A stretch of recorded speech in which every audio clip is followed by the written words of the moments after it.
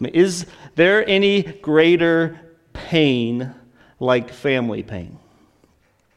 And is there any greater joy like family joy? Nothing gets our attention quicker than family drama or family scandal. Nothing just wakes you up in the middle of the night or on your way home from work or in the middle of the day like family problems, family issues, family struggles. In Hosea, God wants us to feel that kind of tension.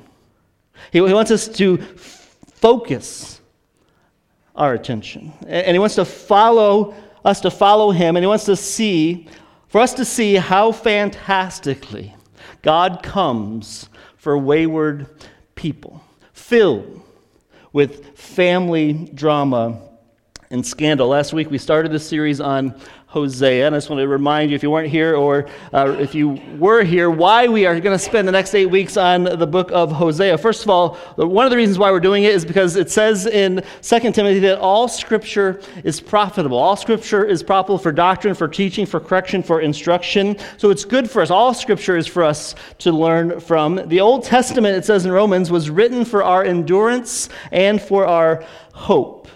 And also, Hosea is a powerful portrait of the grace and mercy of God. I don't know if you have memorized Hosea or if you've never read it in a long, long time. It's a book we should know. It is called one of the minor prophets, but it's only because it's shorter than some of the other prophets, not because it's less important. But it's another reason why we want to do it, because it is a portrait of our own fallenness and our own reminder to be of faithfulness that we need to be in God through Christ. Hosea fits in the Scriptures this way. It's written about 700 years before Jesus came to earth. About 200 years before this, the nation of Israel, God's called out people, had separated the northern kingdom and the southern kingdom. The nation of Israel was the 10 northern tribes who basically did not follow after God most of the time. Judah, the tribe of the south, was sometimes more likely to follow after God, but Hosea is speaking to the northern tribes, to the people of Israel, in the area of Samaria, and telling them that actually judgment is coming. They are going to be judged. Exile is coming. They are going to be captured by the Assyrians, the Babylonians, and they will be in captivity. But God has been very gracious already up to this point. He sent Elijah, He sent Elisha, He sent Jonah, He sent Amos, saying the same thing, return and follow after me. They haven't done it, and God said, judgment's coming. So he sent Hosea, and he sent this to let them know and to warn them of this truth. So how should we look at the book of Hosea? We can look at it like a window and think that's some interesting history from almost 1,000, over 1,500 years ago. That could be an interesting window if you're into history. That's not how we should look at the book of Hosea. We need to look at the book of Hosea as a mirror. We need to see that in the story of the prophet Hosea, who God called to marry a woman who would be a prostitute, that we need to see ourselves as Gomers. We are the ones that often fall away. We commit spiritual adultery. So as you look at the book of Hosea for the next few weeks, don't look at it as just this window into the past. It's in the Bible. It's there to help us to look at it as a mirror, to see ourselves, to see how we should see ourselves, see how God sees ourselves, but also be reminded that even though we are Gomer, there is a greater one than Hosea, Jesus, who we have for us. And Jesus is our Hosea. So as we look at it, we need to see it as a mirror. And when should we look at it? We should look at it now. I don't know what you're going through. I don't know where you are spiritually and what you're doing. Some of you, I feel that I do. But Hosea is written it's a warning. It's a prophetic book. It's to warn the nation of people. It's a call to action. It's not just something you're supposed to read and not respond to. It is a prophetic call to action. So you may be here right now and just be like, I'm going to say no to God. You need to listen to the book of Hosea. You say, I'm not sure I should listen to God. You need to listen to the book of Hosea. You just say, I'm just kind of numb. I'm a little bored spiritually. Then you need to listen to the book of Hosea. Or you say, I'm pretty good. I mean, I want people to notice me. I'm better than most of the people in the world. Then you need to listen to the book of Hosea. Or you may be here and you say, I just really want to know God. Then you need to listen to the book of Hosea. The book of Hosea is a reminder to us, like the old spiritual. It's a mirror for us. It's me, O Lord, standing in the need of prayer. Not my brother, not my sister, not my mother, not my father, but it's me, O Lord, standing in the need of prayer.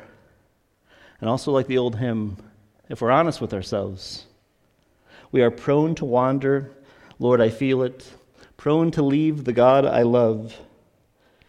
This is the picture of where Hosea and Gomer and this family is in chapter 2, and starts out positively. And we need to see and notice this morning, first of all, just God's profound pain, his profound pain because of his love for people.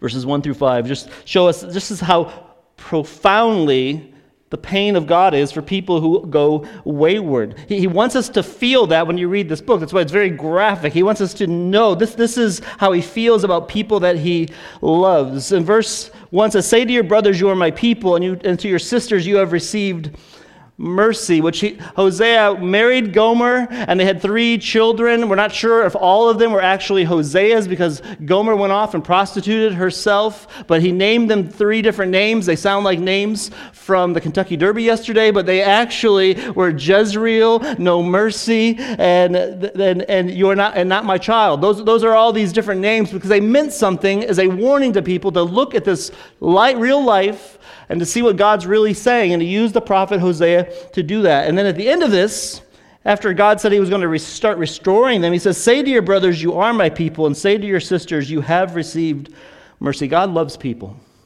God loves you. You're wanted. God wants this relationship. And God started the relationship with the nation of Israel many years ago, and he painted it as a covenant marriage picture. That God's the husband, the nation, the people of God were the wife, and that's how it was always painted and pictured. And the people of God were to be committed to their God, to their spouse, and they had not been.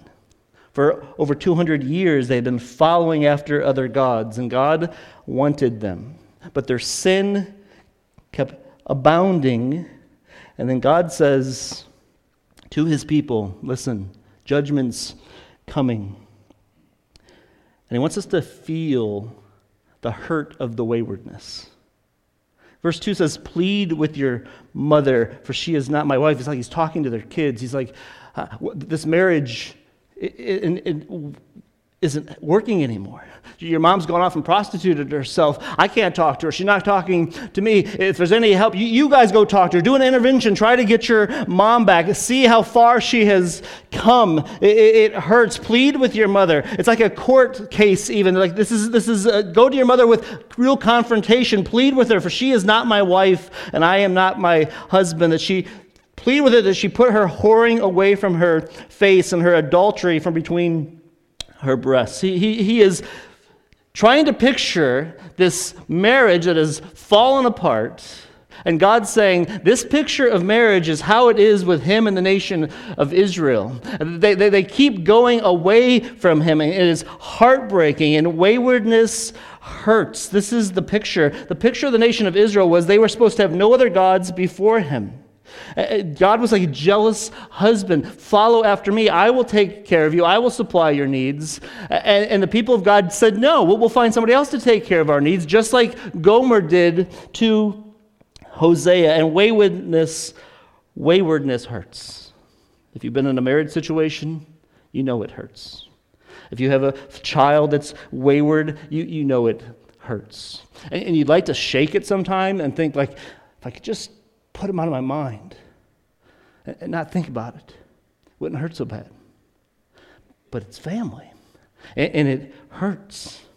I heard recently someone who just marriage broke up, and they wrote this: it is brutal and heart-crushing to constantly feel the hurtful choices of someone that you love. This is how God feels about his people. Waywardness hurts, but there's a cost with waywardness. God says, intercede, plead with them. But this marriage is done. There's a separation that took place between Hosea and Gomer. He says, if not, this is what's going to happen.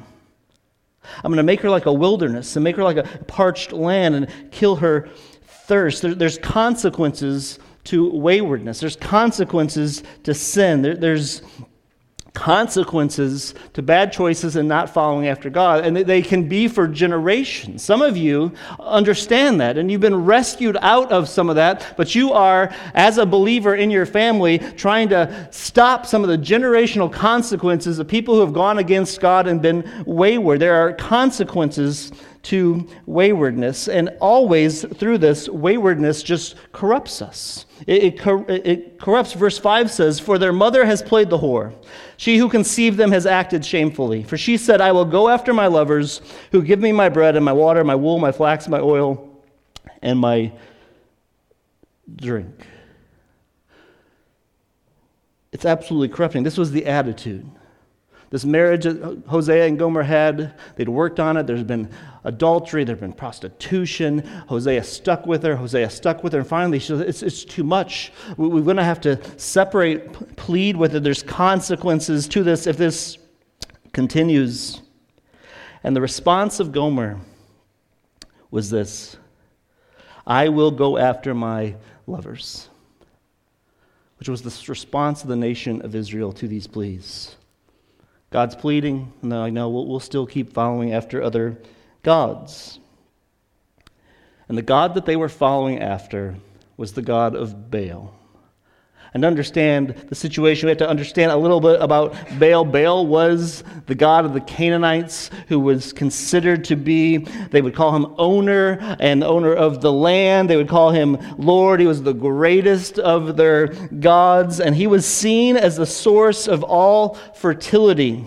And the worship of him would be to say, if you worship Baal, then because he's about fertility, and you are in an agricultural culture, you need rain, you need the plants to grow. So they thought, we could follow God, who had us in the wilderness for almost 40 years, wasn't really a farmer, and now we got this God who's a God of Baal, and now we're in a new land where we have to farm. Should we trust God, or should we trust this God? And what the nation of Israel did was they tried to follow both, and mostly they followed Baal. And they would try to follow Baal because they thought by following Baal he would fertilize the land, they would have crops. It also turned into just sensuality and ritualistic prostitution, because this was the god of fertility. And what Baal worship did was it combined two things together. It combined this natural desire that we all need, we all feel, these romantic sexual desires, which are natural and God-given, and then it also connected normal needs. We need food, we need land. And together, it was so compelling to the nation of Israel that they were pulled into it. It was extremely immoral. It was extremely wicked. It came with great corruptedness. This is why the Bible says in Colossians 3:5, "Put to death, therefore, what is earthly in you: sexual immorality, impurity, passion, evil desire, and covetousness, which is idolatry." We're supposed to put it away. Listen, are there some things in your life that you need to put away when it comes to those areas? You need to pull off your walls. You need to put your phone away. God took this very seriously, and he still takes it very seriously today. Idolatry is looking for the right things from the wrong source, and anything can become an idol. An idol is anything apart from Jesus that we believe that we need to make us happy, but they never actually do. The more we try to deal with our own idols apart from God, they actually can take over us, and they start consuming us, just like Gomer's idols started to consume her. Ed Welch said this: "So it is with modern idolatry as well. We don't want to be ruled by alcohol, drugs, sex, gambling, food, or anything. No, we want these substances or activities to give us what we want. good feelings, a better self-image, a sense of power, whatever our heart is craving. Idols, however, do not cooperate. Rather than mastering our idols, we become enslaved by them and begin to look like them and begin to look to them. Idolaters lose their spiritual moorings, controlled by the lure of the sirens. This is the way to feel good, pleasure, belonging, a better self-image, but they are doomed to be destroyed on the rocks. Any idol that we all put up in our hearts are idol-making factories.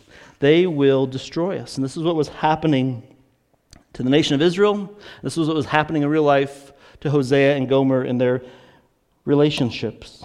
Sin is devastating. That's the picture. There's more we could say. It's just devastating. Sin is more than breaking God's rules. It's breaking God's heart.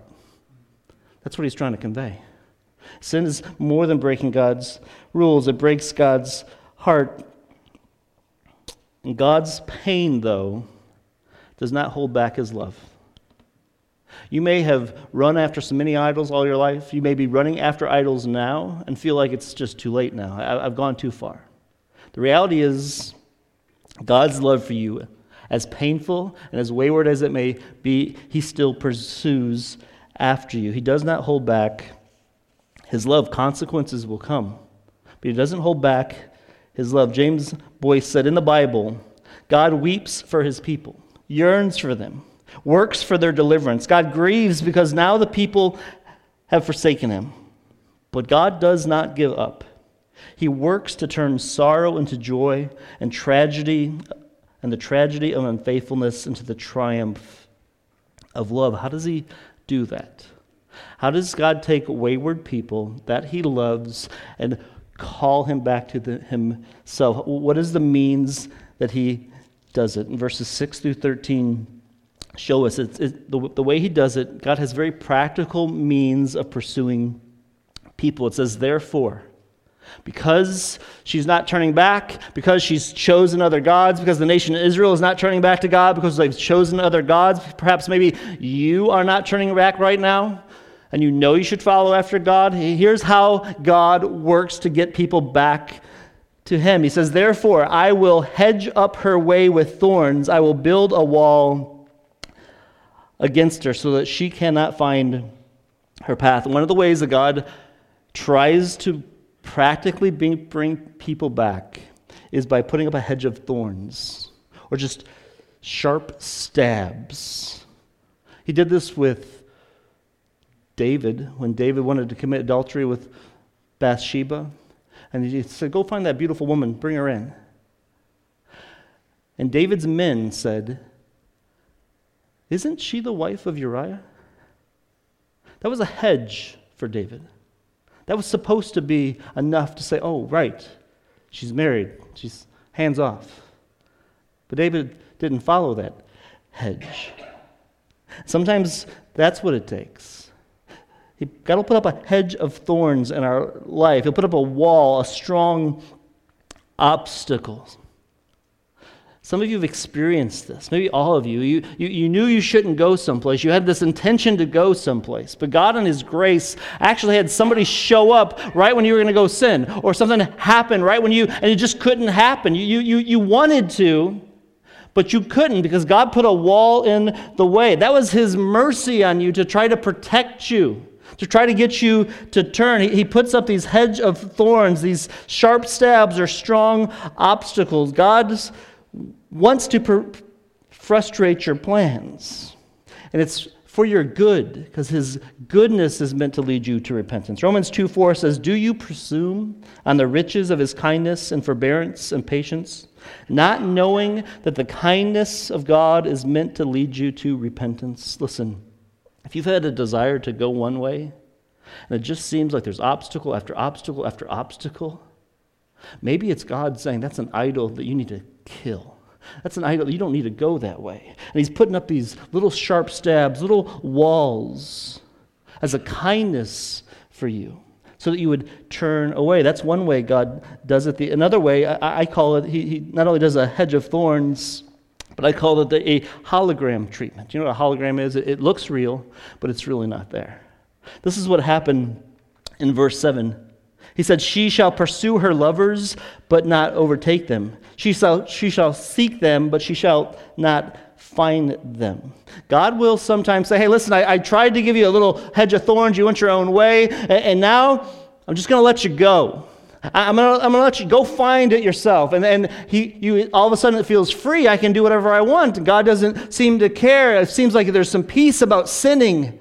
And all along, God's just saying, go find your hologram. Search for it, but you're going to be blind. You're not going to find the satisfaction that you're looking for. Keep looking. Or it says in verse 8, he says, and she did not know that it was he that gave her the grain, the oil. There was this brokenness. They did not want her. She says at the bottom of verse 7, then she shall say, I will go and return to my first husband, for it was better for me then than now. God says, go, and you're going to find blindness. You're going to find brokenness, just like the prodigal son who came to himself after he's eaten with the pigs. And he said, well, I should go back and work for Dad because it's a little bit better than this. God will let you do that. He'll lead you to blindness, he'll lead you to brokenness, and he'll lead you to even disappointment. And God says, listen, this is what I'm going to do. If they don't turn, he says, therefore I will take back my grain in its time, my wine in its season, and I will take back my wool and my flax. It wasn't Baal that was taking care of the nation of Israel. It was God all along. It's not your idols or yourself that's guiding your life. It's God who's sovereignly in control. Why does God do this? Why does he put up a hedge of thorns? Why does he leave us in let us have these hologram treatments where we think we're finally going to be free, and then we find out we get there, there's nothing there. It didn't satisfy us like we thought it would satisfy us. It actually brought brokenness and great bitter disappointment. Why does he do that? Because it says in verse 13 that he's going to bring them back to the wilderness. He's going to take them to the wilderness. Why would he want to do that? Sometimes God takes us to the wilderness because in the wilderness there's nothing there. And you're very dependent. And so you have to be very humble. And then you can possibly hear him speak. The wilderness can be a place where you can actually be helped. So if you've been going your own way, trying to figure out all of life on your own, it's been sharp stabs and strong walls and disappointment, no satisfaction. Those all could have been God's means, not of letting you go, but of pursuing you. So that he can bring you to this wilderness place. And if you are still, you'll hear his gentle voice. Because he passionately pursues people. It says in Hebrews 12, my son, do not regret lightly the discipline of the Lord, nor be weary when reproved by him. For the Lord disciplines the one he loves and chastises every son whom he receives. If God's convicted you of something, and you feel convicted, or he's revealing something to you, don't let that pass. Because if you don't turn, he may let you pass. And the Holy Spirit's voice is going to get softer and softer. And there's no guarantee you're going to hear it again. It's the mercy of God to put up walls and thorns to let you have blindness and dissatisfaction with your sin. And in the wilderness, you may be able to hear. He does something unbelievable at the end of that. There's been 3 therefores in this passage. This is what happens, therefore this is going to happen. This happened, therefore this is going to happen. But the third therefore, in verse 14, totally flips everything. It says, therefore, behold, I will allure her. God just said he's going to strip everything away from them. He's going to take everything away from the people of the nation of Israel. And then he says, therefore, behold, I will allure her. The therefore is there for all who find themselves like Gomer. There's hope in that. When I was getting ready for this, I couldn't remember who wrote the song. It's me, oh me. It's me standing in the need of prayer. So I asked Siri, and I said just that phrase, it's me, oh standing in the need of prayer. And Siri said, I'm sorry. That was her answer. That doesn't help me. I appreciate you feel bad for me, Siri, but I need some help. It's me, oh Lord, standing in the need of prayer. And this is what God does in those situations. If anybody recognizes himself and sees in the mirror that I'm the one that runs away from God. God doesn't run away from me. I'm Gomer. What's our help in that? Here's the promise of hope that God gives. He goes, therefore, behold, I will allure her. And he gives a whole list of things he's going to do. I'll bring her into the wilderness and speak tenderly to her. It's totally different now. This wilderness is different from the wilderness of just nothingness. The nation of Israel left Egypt and they were brought into the wilderness. And that's where God said, I'm going to make a covenant with you. Do any of you still live in your first apartment after you got married? Anybody? You know why? Because it was a dump. You didn't want to keep living there. You don't want to go back to your first apartment or your little trailer. But you may not want to still live there now. But if you want to remember the good days of your marriage, the good times, you go back and think about, remember that little trailer we had? Remember that time? It stirs up the emotions again. This is what God's doing with his people. He goes, therefore, behold, I will allure her and bring her into the wilderness, and I'm going to speak tenderly to her. I want to show people how much I love them. I'm going to bring them back to where we met the first time, where we got married.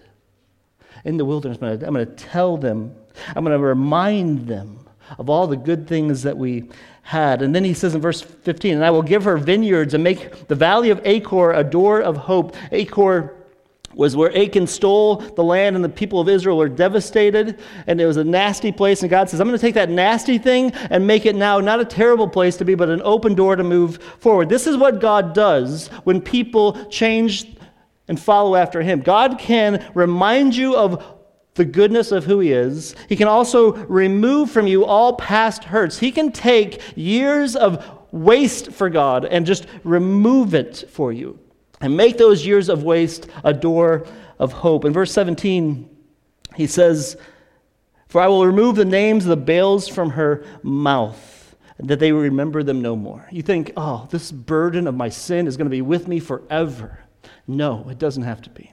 God says, if you will turn, the promise of hope is that I can show you how much I love you. I can remove past hurts and what you thought was wasted. I can remove it so it seems like it never even happened. It was just a faint, I can't even believe it was like this way.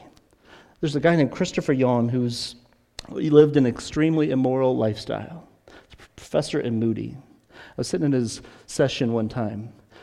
He abandoned God, abandoned faith, went completely deviant lifestyle.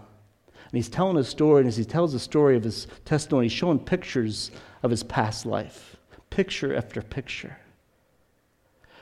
And the pictures from the past and what he looks like now are so drastically different, it didn't even look like the same person. This is what God does in people's lives. He can remove, he restores. But the greatest thing of all is the promise of hope that God offers is that he just remains.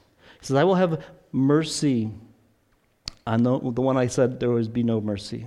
I will say to not my people, you are my people, and he shall say, you are my God.